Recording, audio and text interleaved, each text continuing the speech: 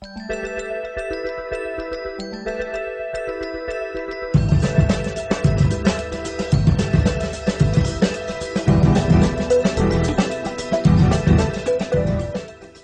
for Georgia College Connections comes from Georgia College, Georgia's public liberal arts university, providing the experience students would expect from a private college with the affordability of a public university.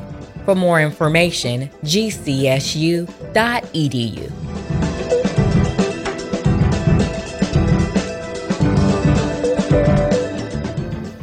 In the wake of a devastating pandemic and economic recession, we stand at the precipice of a new age of globalization and of leadership, a time in which leaders must adapt new skills and capacities for their organization and networks. Those words introduce the ideas put forth in the Georgia College Leadership Forecast. The Leadership Forecast seeks to provide expert analysis on the current leadership environment and offers considerations for leaders as they guide their organizations in the year to come. Joining me today to introduce the inaugural findings of this assessment of current challenges and opportunities in the post-pandemic world is Georgia College's Director of Leadership Programs, Harold Mock. Harold, thank you for joining me again today on Georgia College Connections. Thank you, Daniel. I'm glad to be with you. And so this forecast centers the impact of the pandemic and the challenges and opportunities brought with it to current and future leaders. Can we begin our conversation describing the civic, social, and business climate as is pertinent to leadership in the modern day? Of course, that's a great place to begin. Our forecast begins by taking stock of the year 2020, the year when the COVID-19 pandemic took America and the rest of the world by surprise, created an acute economic recession, changed the nature, of course, of the labor market. Those are things that, of course, we would see in the news. But as we show in the leadership forecast, there were effects in all types of organizations. There were effects not just in the private sector, but in the public sector, in the nonprofit sector, in the way that people interact with one another, and in the way that people interact with their organizations. So we wrote this leadership forecast with the idea that 2020 and all of the changes that maybe we experienced because of that year, it's a good time for leaders to take stock of how they practice their leadership, how they guide their organizations, and how they practice leadership in their community. And as one reads through the forecast, of course, the pandemic is this sea change event, but there are very many currents that are actually culminating together. I have a small question and then a larger one. Was the pandemic the genesis of this effort to create the forecast, or was this one of those moments where it made ideas that were already out there oh so much more important to communicate? Yeah, it's certainly the second. And as you point out, there are sort of major events that are prompting a sea change in the way we as individuals connect to our networks and connect to organizations. So one of the major ideas that we focus on in the leadership forecast, for instance, deals with the competition for talent. Organizations certainly are in competition with one another for the best and brightest talent to bring onto their staff and so forth.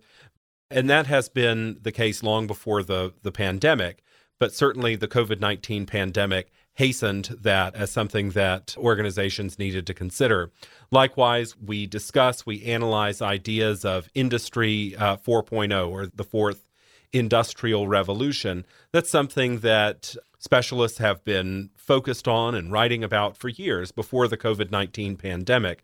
But we certainly saw the COVID-19 pandemic hasten those considerations and really bring them to the forefront for leaders as they guide their organizations. And of course, some of those things that you just mentioned are things leaders are reacting to. Are there any currents in leadership and how it's changing either to address some of the things that you just described, or perhaps things that are organic in the way that we are leading our organizations and our communities right now, or have been on the arc of doing so in the recent past? Yeah, some of what we write about in the leadership forecast deals, for instance, with strategic thought. And whether or not we would have had a COVID-19 pandemic in the past year, this forecast would have dealt with strategic thought, how we organize scarce resources, how we mobilize those resources to affect some sort of major end. And what we found, of course, is that in the year 2020, with so many radical changes within our communities, our businesses, and our organizations, that it certainly changed the nature of strategic thought, of operational efficiency, of tactical maneuvering within organizations. So the ideas are consistent over time, but of course, the nature by which we execute them is going to be different in light of the COVID-19 pandemic. And before we go on too much further, in your previous response, you mentioned an idea that, as you said, has been ongoing. The thought about has been ongoing for years and years and years, but perhaps we're on more of a precipice into it now. But this idea of the fourth industrial revolution or Industry 4.0. Before we go too much farther, might you talk a little bit about that and introduce that to anyone who may be encountering this idea for the first time? Certainly. I should begin first as a teacher and as a historian by recommending that folks who are interested in this concept look at the book that introduced it. The author is Klaus Schwab, and I believe it came out first in German, Industry 4.0, but the English edition is The Fourth Industrial Revolution. The idea of the Fourth Industrial Revolution, as I said, was introduced by Klaus Schwab, who's executive chairman of the World Economic Forum.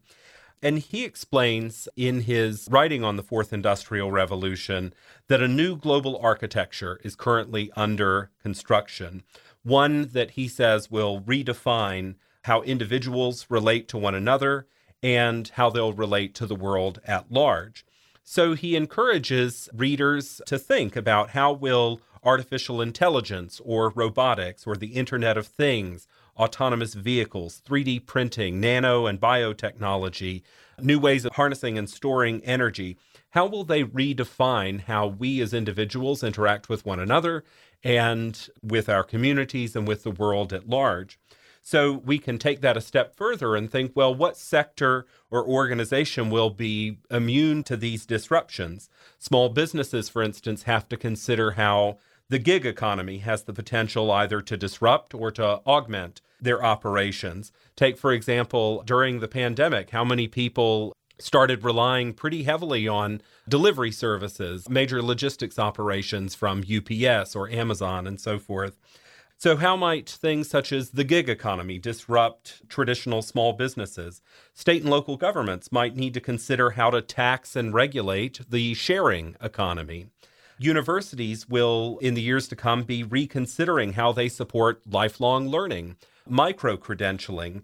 Community organizations and civic clubs might adapt to the fact that many of their members will have increased mobility. The likelihood of a person settling into a community and staying there for 50 years and keeping up that membership in a local organization, a chamber, a civic club, or so forth, has gotten smaller as the years have gone on.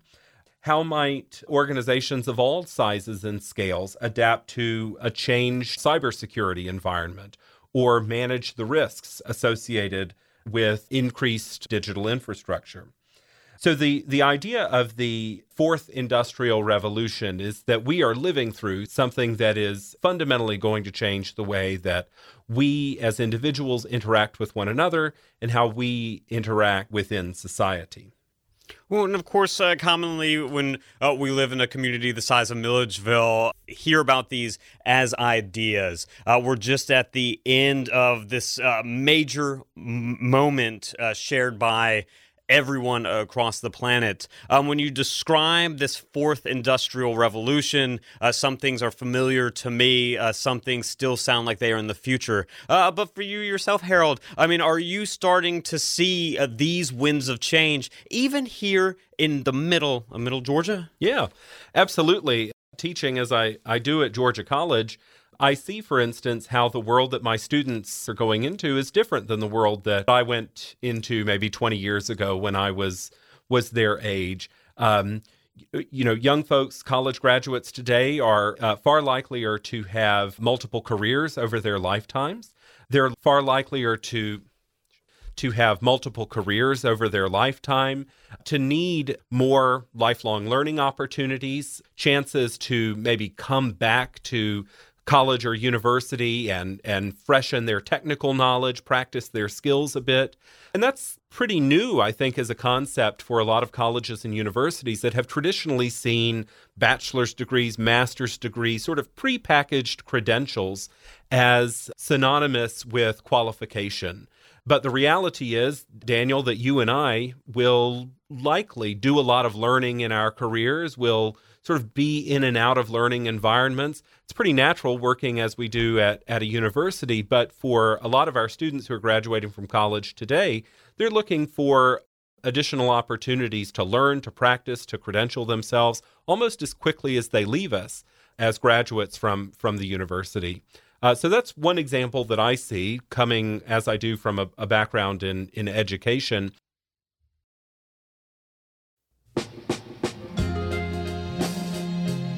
You're listening to a conversation with Georgia College Director of Leadership Programs, Harold Mock, about the inaugural edition of the Leadership Forecast. You can learn more about the Leadership Forecast and read its 2021 edition at gcsu.edu/forecast.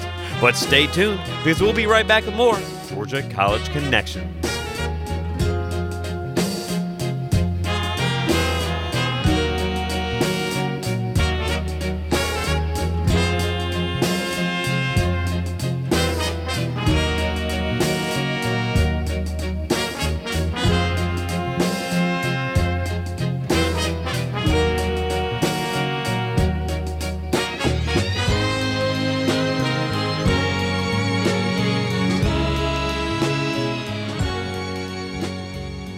As you describe the changing nature of the university and higher education, of which we are both practitioners, how do you open yourself to be a student of this evolving landscape that may very much challenge the way that we were taught and also the way that we've evolved to understand that which we are doing here in higher education? In other words, how do you practice what we are preaching here in the Leadership Forecast?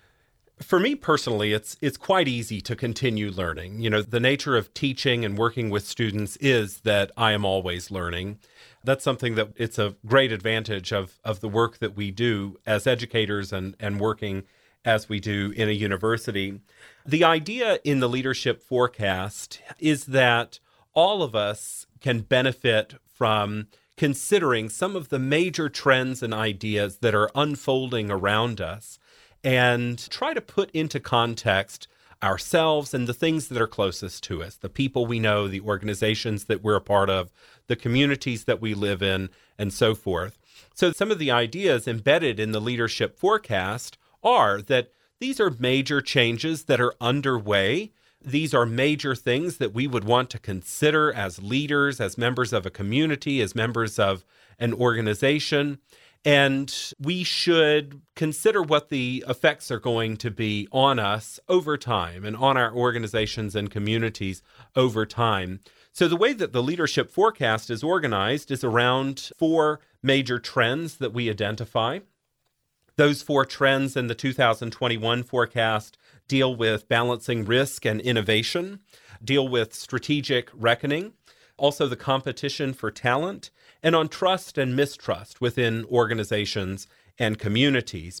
Within each of those trends, we give some background, we give some major ideas for our readers to consider. We also give some recommendations in the form of key assessments. So within each of these major trends, we identify key assessments for leaders to consider and to put into their leadership practice in the year to follow. So for instance, within our key assessments, we suggest that leaders should work with their teams to review their organization's stakeholder analyses in 2021. Every organization has a stakeholder analysis, has some consideration of who they serve, why they serve them, what groups maybe benefit most from their services or from membership. But of course, that's changed pretty dramatically in the past year. The nature of COVID-19, a lot of folks suddenly working from home, maybe a little less reliant on certain services and more reliant on other services. has changed the way organizations serve their stakeholders. So we encourage, for instance, as part of our key assessment, for organizations, for leaders to reconsider their stakeholder analyses. Some things will likely remain consistent in those analyses, but in other cases, it's a good opportunity to consider how can our organization recalibrate itself in the wake of 2020, in the wake of the COVID-19 pandemic. Mm-hmm. Well, I, of course, want to ask you to walk us through each of the 4 trends that y'all have identified. But before we do, can you talk about how y'all came to these 4 trends and allowed you to identify them as important ones that you wanted to communicate to leaders, and then also communicate tools and resources with which they might take advantage of these trends? To answer that question, we might begin by specifying who this forecast is meant to serve. We recommend the leadership forecast for anybody who has an interest in leadership for the public good. Georgia College, as a liberal arts institution, for us, leadership is really a sacred principle. We want our students, we want our stakeholders to learn and practice leadership, not as a personal proposition, but as something that is inherently a civic good, something that is meant to serve a purpose greater than ourselves, something that is meant to serve the community and others. So we encourage folks who are interested in that concept, leadership for the public good, to read this leadership forecast. People who are in private enterprise, employers or consultants who are trying to build and sustain a culture of empowered leadership within their organizations. We encourage C-suite leaders and directors of organizations, members of boards of directors, as well as nonprofit executives to read this. We encourage public sector leaders, including local and state elected officials and policymakers, to engage with the ideas of the leadership forecast, particularly given Georgia College's focus on leadership for the public good and civic leadership. Those are things that really can bring a lot of people together around the ideas that we have worked on and have developed in this leadership forecast. Well, and given, again, that broad audience, how did you boil down to 4 guiding ideas that you thought would be useful to those people who you were targeting with this publication? Each of the 4 trends our readers will find really would serve all of us, sort of equally well, whether we are in private enterprise or in the public sector and so forth. Ideas such as balancing risk with innovation, that's something that every organization needs to consider, whether you're a publicly traded company making decisions about how you will operate within the marketplace and allocate resources, or whether you are a civic organization or a club or a local chamber of commerce or a local organization. We all have to identify how we will balance risk with innovation. Particularly after the COVID-19 pandemic, one of the things that we find is that organizations are naturally going to be more risk averse. Organizations that are more risk averse are less likely to innovate. They are likely to perhaps protect their resources rather than be innovative. So that's a tension that we explore in the leadership forecast. Well, that's one of the ones that I found surprising. And maybe that speaks more about myself than it does about the findings of the leadership forecast. But you would think at this time where so many of us were forced to innovate on levels large and small, that kind of experience would allow us to be a little bit more welcoming of risk and perhaps see the rewards that could be garnered by waging a little or a lot. Yeah, absolutely. And you and I see that in particular, working as we do within a university, how quickly schools, colleges, universities changed the nature of their operations very quickly, adapted the classroom experience and learning to a blended environment, a hybrid environment, in some cases a fully remote online environment during the COVID-19 pandemic. And you're exactly right, Daniel, to say that, through the COVID-19 pandemic, a lot of our organizations saw themselves adapting and innovating in ways that we probably wouldn't have thought possible beforehand. Speaking for myself, I had to figure out ways of adapting and doing things that I probably would not have tried otherwise. But conversely, one of the things that we found in the leadership forecast is that we will likely see organizations and leaders in the coming year working to conserve and protect key resources, maybe make fewer major capital outlays. They're probably going to be more risk averse in terms of taking on greater overhead or continuing costs, so things like hiring new employees or creating new positions. One of the things that we saw, particularly related to leadership and how we as leaders may practice our leadership, is an increased presence of executive and board level leadership in day-to-day operations and management. That's to be expected, of course. During a pandemic and during the year 2020, we did see senior executives, folks who are typically not engaged in the day-to-day decision-making or operations of an organization, get very involved in how their organizations would operate in this changed environment. But we find that that tends to make organizations a little more risk-averse. And of course, y'all give that observation with a large note of caution in that it can actually hinder progress and hinder, even more importantly, innovation.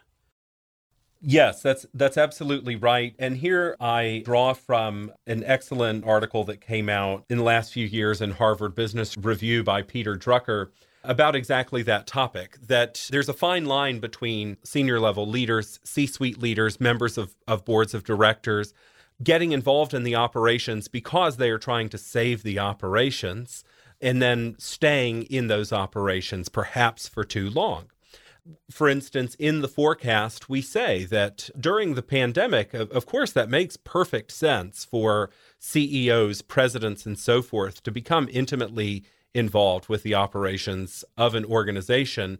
Typically, those are folks who are dealing with major strategic questions of an organization.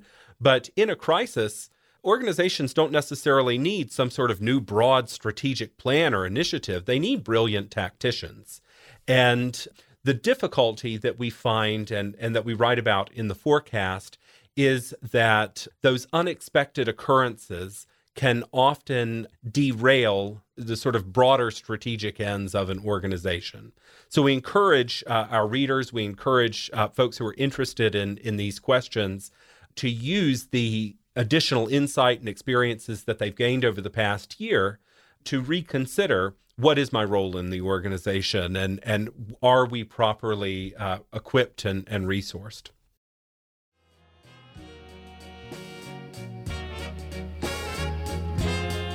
You're listening to a conversation with Georgia College Director of Leadership Programs, Harold Mock, about the inaugural edition of the Leadership Forecast. You can learn more about the Leadership Forecast and read its 2021 edition at gcsu.edu/forecast. But stay tuned, because we'll be right back with more Georgia College Connections.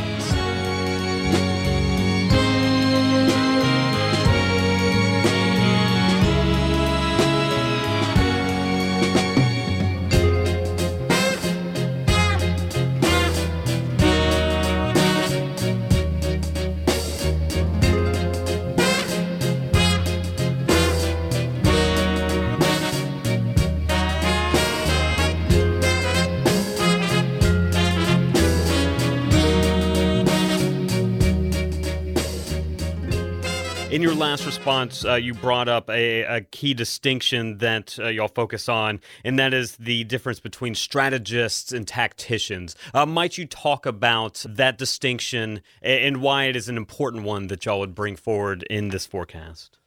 We deal in the forecast with major concepts dealing with strategy. Strategy is a little bit of a pernicious word. It's one that's often overused and underdefined. Literally from Greek, strategy refers to that which is the purview of the generals. It is a military concept that has been adapted and appropriated into a lot of other contexts, including business and the private sector. Typically in organizations, strategic, operational, and tactical levels of analysis, strategy is what reconciles an organization's resources with a given end. Put simply, it is how will we take the limited things that we have and achieve the major, possibly boundless goals that we have? Strategy inherently involves trade-offs, often making difficult decisions about what to do and what not to do. The operational level deals with how do we realize that strategy on a day-to-day basis? How do we design processes, procedures, and an infrastructure to support it. And then finally, the tactical level, tactics translate operational effectiveness into individual actions. How am I going to maneuver and adapt to the changing nature of the problems to be solved on a daily basis? Mm-hmm. And of course, that helps bring us to one of your second trends, which is strategic reckoning. We've been talking about it this entire time, but as the way that I wrote it out in my notes, it almost, y'all request reflection on that overarching strategy and then how this moment in time changed those operations right then. But you're asking people to kind of catalog that process of overcoming that challenge and seeing how it can serve you in the future. Might you talk more about your second trend, which is a strategic reckoning, unless you feel you've talked about it enough? No, that's a trick that teachers use sometimes when we don't have all the answers, as we say, well, you should reflect on that a bit. So we do, in the leadership forecast, encourage organizations to reflect on what they have learned about their strategies, about their operations and tactics, but perhaps most importantly about their culture. There's a famous adage that culture eats strategy for breakfast. And we have certainly seen that play out in the past year. The very best strategic plans could be derailed by an organization's culture across the COVID-19 pandemic. So we encourage our readers, we encourage leaders of organizations of all shapes and sizes to consider what they have learned about their organizations in the past year and in some form to reflect upon it and to document it. Because in the coming years, we will see lots of references being made to changes that unfolded in 2020 and 21. And it's important to identify some of the things that we saw unfold in our organizations about people, about operations, about strategy, and about culture. So in particular, I might think about a business consultant or somebody who, has to work pretty hard to understand the culture of an organization. We have a great opportunity right now to reflect upon it, to document it, to talk about it with one another. And do you have any kind of advice that you can give? Because as I hear and read this idea about taking the time to reflect, I know my personal experience is that we are off and running now. And there is these thoughts of a surge in business as we get back together. And, that time to reflect is often something that falls all the way down the imperative list for me. And I imagine that's the same for many of our readers. Do you have any advice for actually trying to gain from this tumultuous time by doing what you're talking about in recording how we got to where we are now? Yeah, what you're saying, Daniel, reminds me of Dwight Eisenhower, who used to say that the urgent crowds out the important. There are so many things that are important for us to do, and I imagine, taking this maybe in a different direction. If you were to ask anybody what's important to them, they would say things like, well, my family, my health, my loved ones, my friends, my faith. But if you look at our calendars, if you look at how many of us spend our days, oftentimes we're just dealing with what's urgent. We're dealing with what pops up. We're dealing with, the latest fire that has to be put out. The same thing is true in organizations as well. Any organization probably can tell you what is important to that organization. They'll say things like, we value our customers, we value our people, we value our culture. But if you look at how people spend their days, it is often not necessarily directly focused on those things that we say that we value. And COVID-19 was an unwelcome opportunity to reflect on some of those things. I know I found myself suddenly missing things that I never knew that I appreciated so much. Working at a university, the thing that I quickly realized that I missed the most is just bumping into my students in the hallway or on the sidewalk, things like that. I think that's true for a lot of us. The changed nature of our work in the past year made us really reflect on some of the things that are inherent in our organizations that in some cases we've just come to take for granted. Maybe we appreciated it, but without immediately recognizing it. So we encourage in the leadership forecast leaders to use the insights and experiences that they gained during the COVID-19 pandemic to reckon with some of their organization's strategic precepts. Additionally, we tell them everybody during the pandemic gained some new knowledge. A lot of us were doing jobs that we had traditionally not done before, took on roles that we were unaccustomed to. Let's use that additional knowledge to show appreciation to those who are regularly responsible for those sorts of things. I know I immediately became much more appreciative of folks with advanced IT knowledge because I suddenly was taking on a lot of that myself. A lot of us, too, needed to find new ways of tolerating uncertainty. There was a lot of uncertainty in the past year, and, we certainly were frustrated by it, but there were things to be gained from living in an uncertain era as well. And likewise, I found myself, I imagine you did, and a lot of our listeners did, that we were collaborating with people we maybe hadn't traditionally worked with. That was one of the silver linings to the pandemic was collaborating with folks and learning things that I didn't know I was going to learn. So those are just a few examples of how we could use the new knowledge that we have, use the difficult experiences that we've had over the past year or 18 months to think more comprehensively about the organizations we are a part of.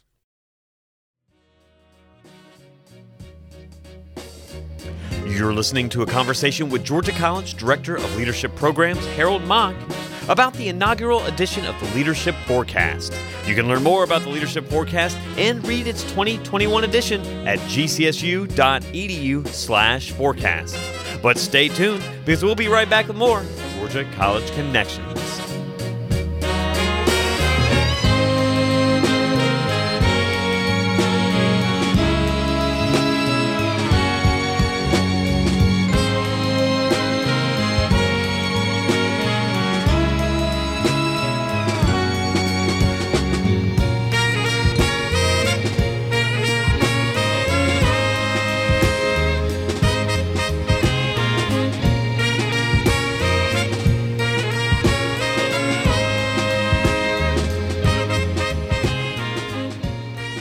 Now, earlier in the conversation, you were talking about those things that we communicate as important, but yet sometimes are crowded out by the many fires that we have. I want to use that as a hook to go to your next trend, which is the competition for talent. Of course, one of the things that we talk about is we value the people who make it happen all the time. But yet, many of the headlines, true or not, are talking about this kind of divorce between the human resources and the organization, i.e. the employees.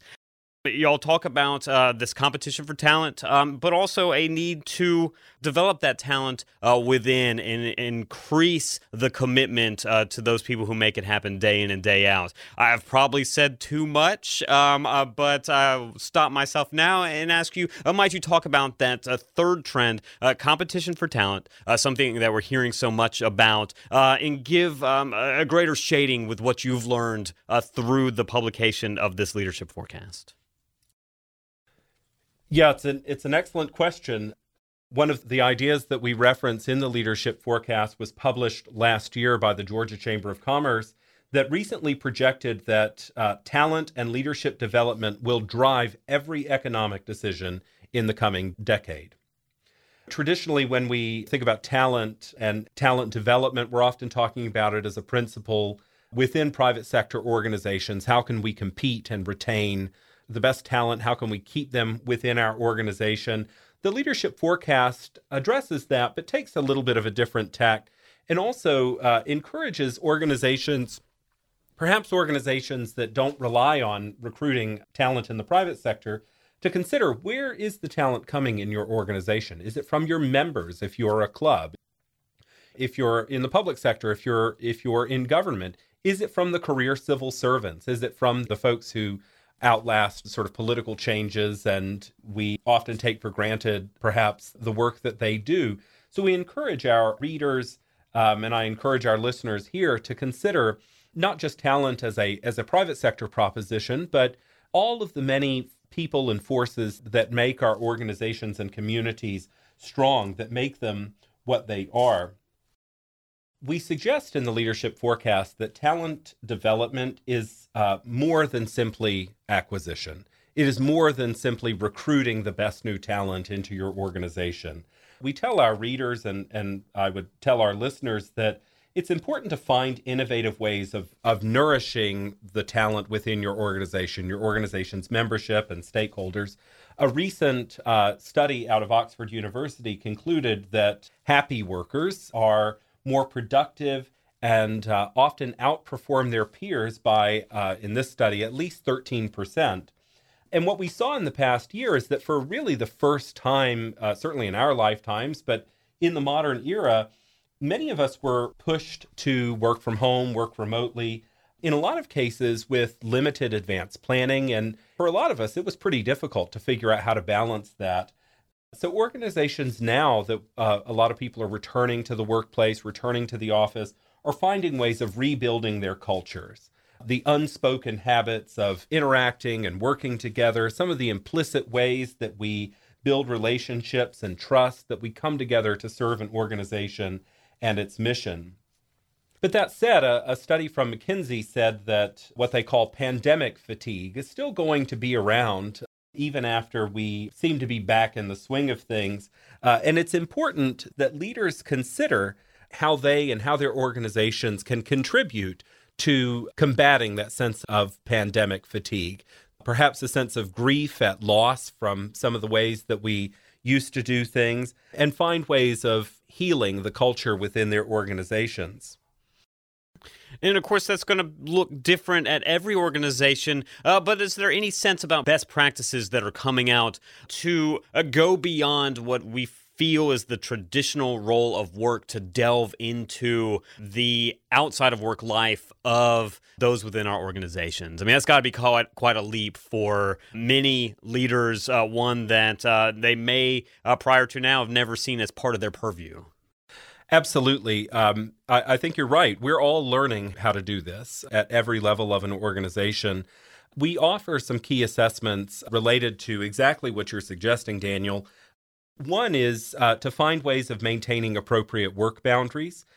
Managers and leaders need to model appropriate boundaries against overworking. The Economist warned recently against what the author identified as toxic productivity, the kind of overwhelming but unhealthy compulsion to fill every single hour of the day with work-related activity. For a lot of us, particularly working from home, some of the traditional boundaries around our work life sort of evaporated. Folks with childcare responsibilities, for instance, might find themselves checking their email late at night because it was the best time to get some messages sent off and so forth. And while those things may have a short-term benefit, I've gotten my inbox down to zero or down to a manageable level, it can also have corrosive effects in the long term on an organization. And leaders, for instance, might consider how junior employees or how members of their organization would perceive it when the manager is sending a message at 10 o'clock, 11 o'clock at night. Well, am I supposed to do that? Am I supposed to respond right now? Am I supposed to give him a call? Am I supposed to write her an email? So those are things that we consider. We suggest, for instance, that leaders find ways of maintaining appropriate work boundaries. We also suggest that leaders find ways of allowing work to be stimulating. You know, there's certainly a lot of opportunity to be had in this newly configured world of work. And we suggest, for instance, consider how some of the changed nature of our work might actually prove beneficial. For a lot of us, what is urgent, crowding out what is important, actually helped us to see new elements of our organizations, new elements of work that might allow us to say, hey, I really enjoy that, or I liked learning that new skill or seeing this new element of an organization. So how might we use this newly configured environment to provide, for instance, new learning opportunities, professional development opportunities, and so forth? One of my favorites is a recommendation that we have to limit meetings. I remember right as many of us were, very quickly learning that we had to work from home and so forth, I remember seeing a cartoon or a meme that said, I guess we're about to figure out what meetings could have been emails. And that is certainly the case. So we suggest in the leadership forecast organizations considering throwing out the rule books on meetings. A lot of us had to find new ways to share information, to collaborate, to update our colleagues, to stay up to date on changes within the organization, within the profession, and so forth. So we don't necessarily have to retrofit our old ways of operating into a new environment. So we encourage our readers to consider, for instance, limiting meetings. And then likewise, we suggest as part of our key assessment, I think many of us learned how much we value interacting with our colleagues, with our friends, with other members of our organizations.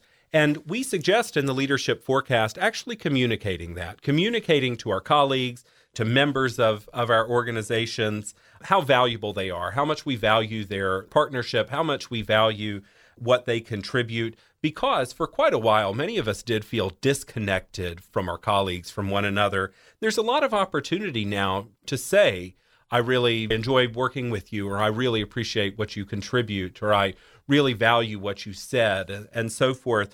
I know for me, those things mean a lot, and I think that's true for a lot of our readers. You're listening to a conversation with Georgia College Director of Leadership Programs, Harold Mock, about the inaugural edition of the Leadership Forecast. You can learn more about the Leadership Forecast and read its 2021 edition at gcsu.edu/forecast. But stay tuned, because we'll be right back with more Georgia College Connections.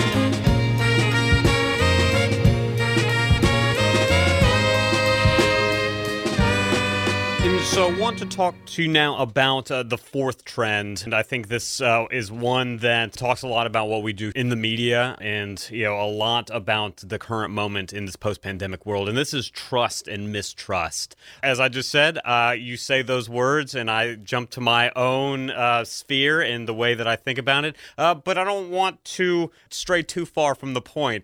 So might you talk about this fourth trend, trust and mistrust? I am not by habit, personally, an optimist, but we do adopt an optimistic tone on this question of trust and mistrust, that organizations, including governments, companies, organizations of all shapes and sizes, right now they have an unprecedented opportunity to rebuild trust and affinity among their members and among their stakeholders. We're living through a wholesale transformation of the role of the individual within society. And this is an example, Daniel, of major trend that has been unfolding over the past 2 to 3 decades that we address in the leadership forecast, that over the past maybe 10 or 20 years, Americans' trust in government, in the news media, in public institutions, in education, and in one another has declined faster than at any rate since the 1960s. In just this last year, the Pew Research Center released a series of pretty sobering findings showing that those unprecedented levels of distrust and how they have shaped our attitudes toward, for instance, the business sector and civic life. Now, it's more than just a nicety of public life that we have trust in organizations and businesses and government and civic organizations. We deal in the leadership forecast with a concept called civic health. And using the definition put forward by the National Conference on Citizenship, we identify civic health as how communities are organized to identify, define, and address public problems. In short, how we come together to do things that are bigger than our own individual ability to do them. So civic health might refer, for instance, to the degree to which we might talk with our neighbors or spend time with family and friends, participate in community groups, vote, talk about politics, act with another person to further some sort of civic interest. And we know that higher levels of civic health have net positive impacts on communities. So, for instance, communities with higher degrees of civic health tend to have lower violent crime, better public health outcomes, and so forth. So we deal with trust and mistrust in the leadership forecast, saying that this is a great opportunity for businesses, nonprofits, civic organizations, governments to rebuild some of the trust that perhaps has been lost over the past 10 or 20 years. And of course, Harold, you are a student of history. I mean, are there any kind of guiding examples that we can take from the not too distant past or perhaps the distant past? As you talked about the decline in trust, you talk about it's been the most precipitous decline since the mid-'60s. We're roughly contemporaries. I remember, growing up with a great sense of civic pride, a great sense of community where I was. Are there anything that we can use to capitalize on this opportunity?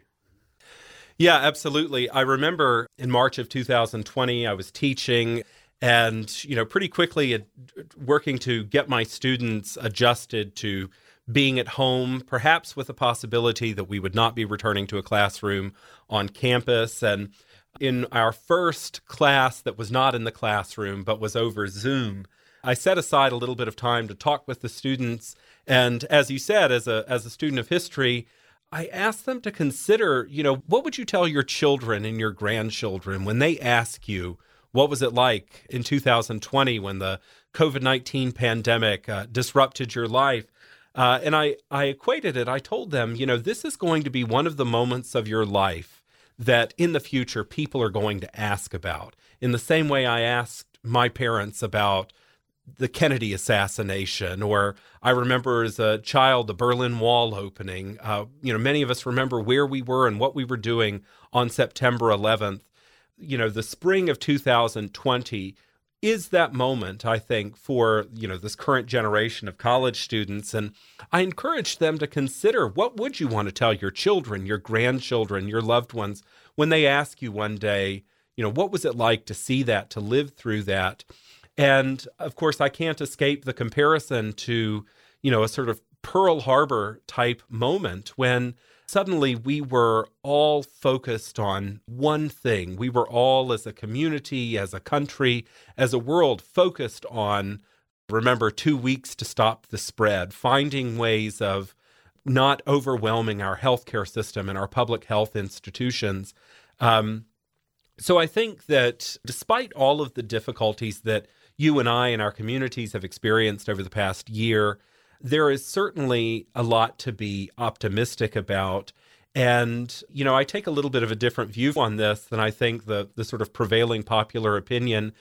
Popular opinion, I think, holds that that Generation Z, our sort of current college age students, they tend to be self-interested, self-focused. They're maybe a little too focused on, things that are on social media and not on what's unfolding in the newspapers and so forth.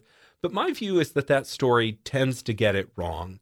Working with these students, teaching them and talking with them about the ideas that are embedded in this leadership forecast, I see a generation of young people who are intensely concerned about the world around them. They're very interested in the major questions that will shape our lives and their lives, questions about income inequality, climate change, protecting the environment, leaving the world and our communities a better place than the way they found it. The challenge, and where I think a lot of analysts get things wrong, is that they don't always know how to express it. They don't necessarily have the same degree of trust in major public institutions that perhaps you and I did, being a little bit older than this group. So they tend to not know, for instance, how to take their ideas and bring them to government, express their ideas in the public sphere. They're a little less trusting of the media, of newspapers, a lot of the mechanisms of public life that perhaps I grew up with, my parents, my grandparents grew up with. They're less prevalent today as a part of public life. Civic clubs, trade unions, bowling leagues, little league teams, things like that. So I tend to think that there actually is a good deal to be optimistic about as this current generation of young people comes of age. And so we're coming close to the end of our conversation today. I want to ask you, you've got the forecast out there. What indicators will you be watching to see the validity of the ideas that you're putting forth and how they interact out there in the world? Yes, certainly. So as you pointed out, Daniel, this is our inaugural Leadership Forecast. When we publish Leadership Forecast 2022, we plan to grade ourselves and see what did we identify correctly, what warrants further consideration in 2022, what conversations do we need to have within our communities and within our organizations in the years to come. I encourage, in particular, our readers and our listeners here today, Daniel, to check out our website. They can go to gcsu.edu/forecast. On that website, of course, they can access and read the leadership forecast in its entirety. We also have some short summaries and a toolkit of resources to help people who are interested in these ideas put them into practice in their organizations and in their communities. So I would encourage our listeners today to go to that webpage and find some of the resources that we have there. We also have some great opportunities and events that are listed on that webpage. Again, gcsu.edu/forecast. We're hosting an event in August called A Short History of Next Year, in which we identify and work with some of these major trends and how we can expect to see them unfold in the year to come. We've also organized some more focused discussions of how these major trends will impact certain sectors, so business, nonprofit, healthcare. So we encourage people to join the conversation at those events and share their ideas with us and help us to shape the next leadership forecast. Well, Harold Mock, Director of Leadership Programs at Georgia College, I want to thank you for coming on Georgia College Connections to share that invitation to our radio audience to engage in this leadership forecast. Thank you. Thank you, Daniel. You've been listening to a conversation with Harold Mock about the 2021 Leadership Forecast. Harold Mock is the Director of Leadership Programs at Georgia College. You can read the inaugural edition of the Leadership Forecast and learn more about Georgia College's leadership program at gcsu.edu/forecast. On behalf of WRGC 88.3 FM, I have been your host, Daniel McDonald. I hope you enjoyed spending a portion of your evening with me here on Georgia College Connections, and I want you to know that I look forward to convening with you again next time.